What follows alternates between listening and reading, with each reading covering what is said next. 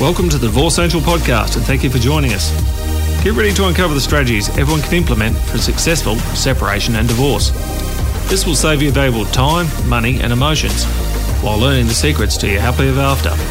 And now your host, my wife, Tanya Summerton. Hello everyone and welcome back to the Divorce Angel podcast. I'm so happy that you're here with me today. It's so exciting for me because recently one of my team, we were just having a look at the stats on the podcast and they are going out of sight. And to be honest, in the last probably month, our downloads have doubled. So I just wanted to thank everyone that listens and shares and tells their friends about this podcast. It really means a lot to me because ultimately my job is to come out and tell people about not only my experience, but the things I've learned and that I know to make your life better. Because when I was going through this, there was nothing out there. I couldn't find anything. I couldn't find the help and the assistance that I needed. And it was all secretive. To be honest, that alone was just another battle I felt like I had to win when I was going through, at the time, what seemed to be the worst stage of my life. And I'm sure you know exactly what I'm talking about if you're listening to this podcast. This week, I wanted to have a chat about financial implications. So for everyone, money is so important. Everyone struggles in some way, shape or form with money. And let's be honest, it doesn't matter whether you've got $1 million or you've got $50,000. Everyone wants more or thinks that they don't have enough. And I've seen clients in my other business where they could earn a very, very good income. And other people might look at them and think, well, they're doing so well. If only I earned that amount of money. Yet those individuals are struggling. And primarily it's not about what someone earns, but it's about what they spend the money on. And it's as simple as that. It's got nothing to do with money in, but it's got everything to do with money out. So when people are going through a divorce, partly what we like to do is we do a strategy, and that's what I call a divorce roadmap. We really work out what a client wants out of their life and what they're trying to achieve. Because let's be honest, when you go through a separation or a divorce, it's a chance to reset the clock, start a new chapter, do something different with your life. And I remember when I was going through my divorce, I felt really trapped, and I felt that a lot of the decisions that we'd made as a couple really didn't align with my true values or what I wanted out of my life. More, I was a pleaser, and I always felt like I was there to make everyone else's life better. So I just went along with it, even though at times I didn't feel like it was right thing to do. But guess what? Years later, that was just a story I was telling myself. I have free will. I can do and say whatever I want to do and say, as long as I am not hurting other people or things around me. But I was just talking garbage to myself. I was telling myself that I had no right to make myself happy at the detriment of everyone else, which, as I've spoken about time and time again on this podcast, is actually not true. If we are happy, then the people around us are happy. And that's what's really important. But if we get back to the financial aspects of what I was wanting to talk about today, when we're going through a divorce, it's a chance to actually clear and cull all of those things that aren't working. So recently I've had two women in my office. Both of them aren't what you would say are overly wealthy. Both are battlers to some extent. But in both cases, they both have children who have got special needs. So both have disabled children. And both women are around the same age. Their houses are worth the same amount of money, roughly. The difference between the two women has been quite telling to me. And one of them who sat down and I said to her, this is your chance to start something new and different.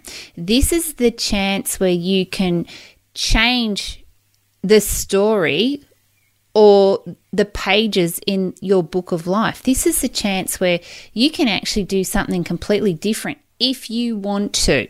And that's the key, if you want to. Or you can continue doing what you've been doing and hope that your life improves. The first woman we need to go through, we've done our divorce roadmap, we've looked at her strategy, we need to see if we can now get her finance to keep her house and what that looks like for her. The second woman was in my office for 2 hours and stood up and turned around and said, "Wow, Tanya, you have changed my life." How did I change her life? She had it in her to be whoever it is that she wants to be. But what I did was I planted a seed of possibility. I planted a seed of what her life could look like if she didn't live the life she lives right now. And she's a business owner, and her overheads in her business, when I look through her financials, are really pretty high. And if she went to an accountant or a business coach or someone like that, they would say, "Come on, let's go through and let's review these costs," because once again, it's all about the costs that go out, not about the money that comes in. It's about where we spend our money as it goes out. Within probably 24 hours of her leaving my office, I get a phone call from her to say, "Right, I'm putting my house on the market." 24 hours earlier, she wanted to work out a way that she could keep her house because she didn't want her disabled daughter to feel uncomfortable or to put additional stress on her daughter, because she was aware, and with what these girls have got, they like to make sure routine things in the same place all the time. She all of a sudden realised that if she sold her house, she could move to a country area where her business would probably have a greater market. She would not have the overheads that she's got. And all of a sudden, she was free to do what she wanted to do. This woman's face and her eyes have completely changed. You can see in her soul that there's an excitement. There's something in her now that's come alive. She doesn't seem to have, or she doesn't need to do what she thought she had to do. The possibilities of what is available to her has just grown and grown and grown in the 7 days since I first originally saw her. Now, the first woman, we're still going through, can she afford the house? She is fighting like you would not believe to keep her property. But there's this thing that I've noticed, and when we push against something that is not meant to happen, it causes us pain and anguish. And I'm lucky enough that in most cases I can see the outcome for someone before they can even sense it or see it. Now, the first woman, probably, given her finances, is probably going to have to sell her house at some stage. But at the moment, she wants to do everything she possibly can to fight to keep the house. Both women are telling themselves completely different stories as to why it is important that they do what they do. But when you go with the flow and you let what is meant to happen, who knows what the outcome could be. And there was a saying that I heard today that I simply love. And that was that there is no mistakes. There is just an outcome. And what happened if this decision was, for each of these women, took them to a place that they weren't meant to be? What would happen then? Well, they just change the next decision and they go with the flow. And a mentor of mine has this saying, and it is that everything will always be okay. And I look back now and I think, how right is he? Like, even at the stage when I was going through my divorce and I thought I would never get through it, rocking back and forth literally on the floor, thinking, what are my next steps? How am I going to survive? How am I going to look after the children? What does my future look like? These thoughts just kept perpetuating over and over in my head and making me feel more and more like I couldn't get through it.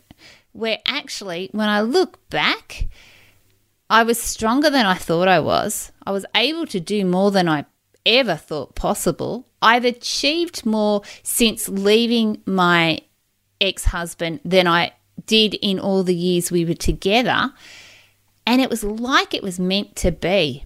It was like I was meant to marry him and I was meant to go through what we went through. And if you've heard previous podcasts, you would have heard me say the first 16 years of my marriage, we were really happy and I thought we were aligned. But there was an undercurrent that I could never really put my finger on. And looking back now, I was meant to learn all those lessons. I was meant to go through all of that just so I could be the person I'm meant to be today. Was I meant always to be helping people go through divorce? I don't know that. I hope so, because it's really something that I'm aligned with and it's something I get so much passion out of. And seeing someone walk in and be completely unhappy and then walk out 2 hours later and think, wow, I can do this. This is possible. Yes, I can see the steps and the strategy that I need to take to get to where I need to go. And it's not just about a legal document. It's not just about being divorced, like the lawyers say. Like, divorce to a lawyer is a legal terminology. Divorce to you and I is a life-changing event. It's something that we can't turn the clock back and ever redo again. We have to accept it and move on from it. And the emotional side and the financial side for you and I is so much different to just the legal term that a lawyer will go through a process of, right now that's annulled, or that's, you're no longer married anymore. That's what they think. For the rest of us, it's harrowing. It can be, it can be the hardest thing that we ever done. But I can tell you right now, once it's over and you look back, you think to yourself, how did I ever get through it? When we're talking about financial implications of a divorce, what I want you to do, I want you to think about not the short-term gain, but the long-term gain.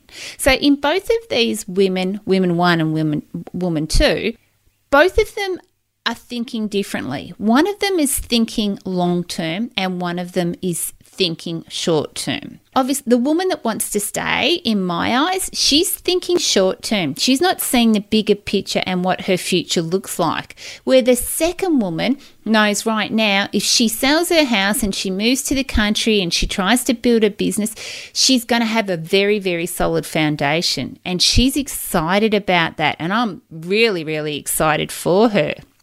And the problem comes years in the future when you begin to see the long-term consequences of your decisions. And looking at just the immediate, easy thing to do might not be the right thing right now. And I have clients that go, I don't think I can face it today. I don't think I can face doing that right now. I think I need to leave that for a bit longer. And each of us has to weigh up why we do that. But also ask yourself, is that just a story that you were telling yourself? Are you saying that you can't do it and you're not strong enough? Because if you can get through a marriage breakup, you are actually a very, very strong person. A friend of mine once said about a friend of ours who was happily married and the two of us were divorced, and she said, that person really does not know what it's like to struggle and battle, and that's why what they're going through is so easy. Like they're too scared to make a decision because they don't want to lose what they've got. Where both her and I, we'd been through some awful days and some dark nights. So to us, it was, let's just get on with it. Let's just give this a chance. Who knows what might happen? Who knows what might come out of this decision or stepping on the other side of fear? That's what's happening to you right now. If you're going through a relationship breakup or a separation, you've got to step over that line of fear, because it's past fear when the real exciting stuff happens. And it's when you push your boundaries of what you're able to do that your life gets exciting and new opportunities arise.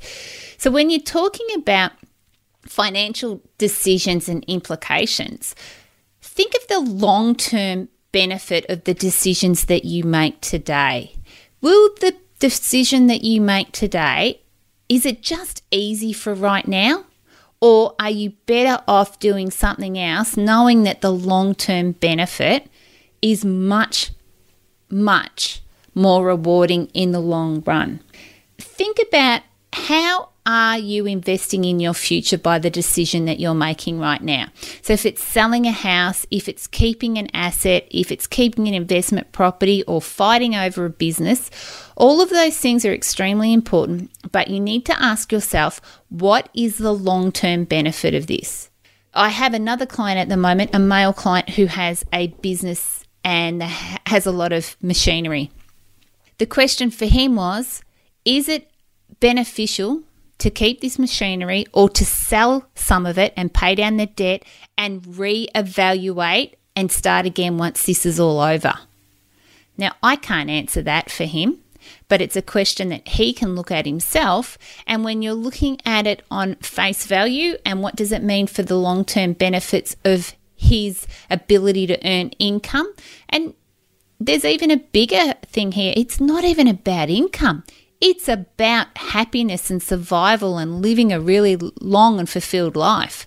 But once again, I go back to, it's not about money in, it's about money out. And what does your money out look like? And are you keeping a house or an asset that is costing you too much to run or to keep? And are you better off just getting rid of it and having less stress and looking at a bigger picture of starting again or having other opportunities? Because when you get rid of that debt, it's amazing how these opportunities arise that you may never, ever have seen coming your way.